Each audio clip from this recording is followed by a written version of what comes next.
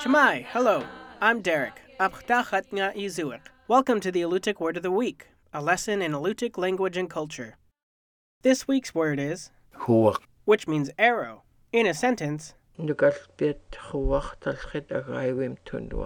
The men used to shoot arrows behind the church. Alutiiq hunters carried a variety of arrows, powerful, accurate weapons launched with a stout wooden bow. Each arrow had a slender wooden shaft carved from spruce, cedar, or hemlock and was painted red and fletched with eagle feathers. This shaft supported a sharply pointed head fashioned from bone, wood, and even copper obtained through trade with Athabascan people.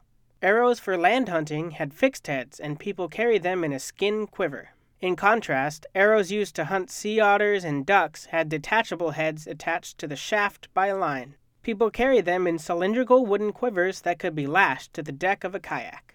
Toy bows and arrows are common finds in Kodiak's well-preserved archaeological sites. Elders recall that boys used these miniature versions of adult implements to improve their hunting skills. When migratory birds returned to the archipelago each spring, signaling the rebirth of the year, youth were allowed to take their toys from storage and engage in competitions on the beach. Adult men would often challenge boys to shooting matches. Players aimed their arrows at wood or kelp targets, while spectators cheered for their favorite archers. The Alutiiq Word of the Week is produced in Kodiak, Alaska by the Alutiiq Museum with support from the Alutiiq Heritage Foundation.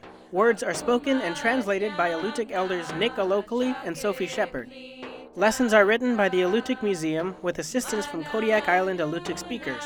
Lessons are published in the Kodiak Daily Mirror each Friday. To subscribe to a weekly email lesson, visit the Alutiiq Museum's website at alutiiqmuseum.org and find our podcast in the iTunes Store. To learn more about the Alutiiq language, please visit alutiiqlanguage.org. Thank you for listening.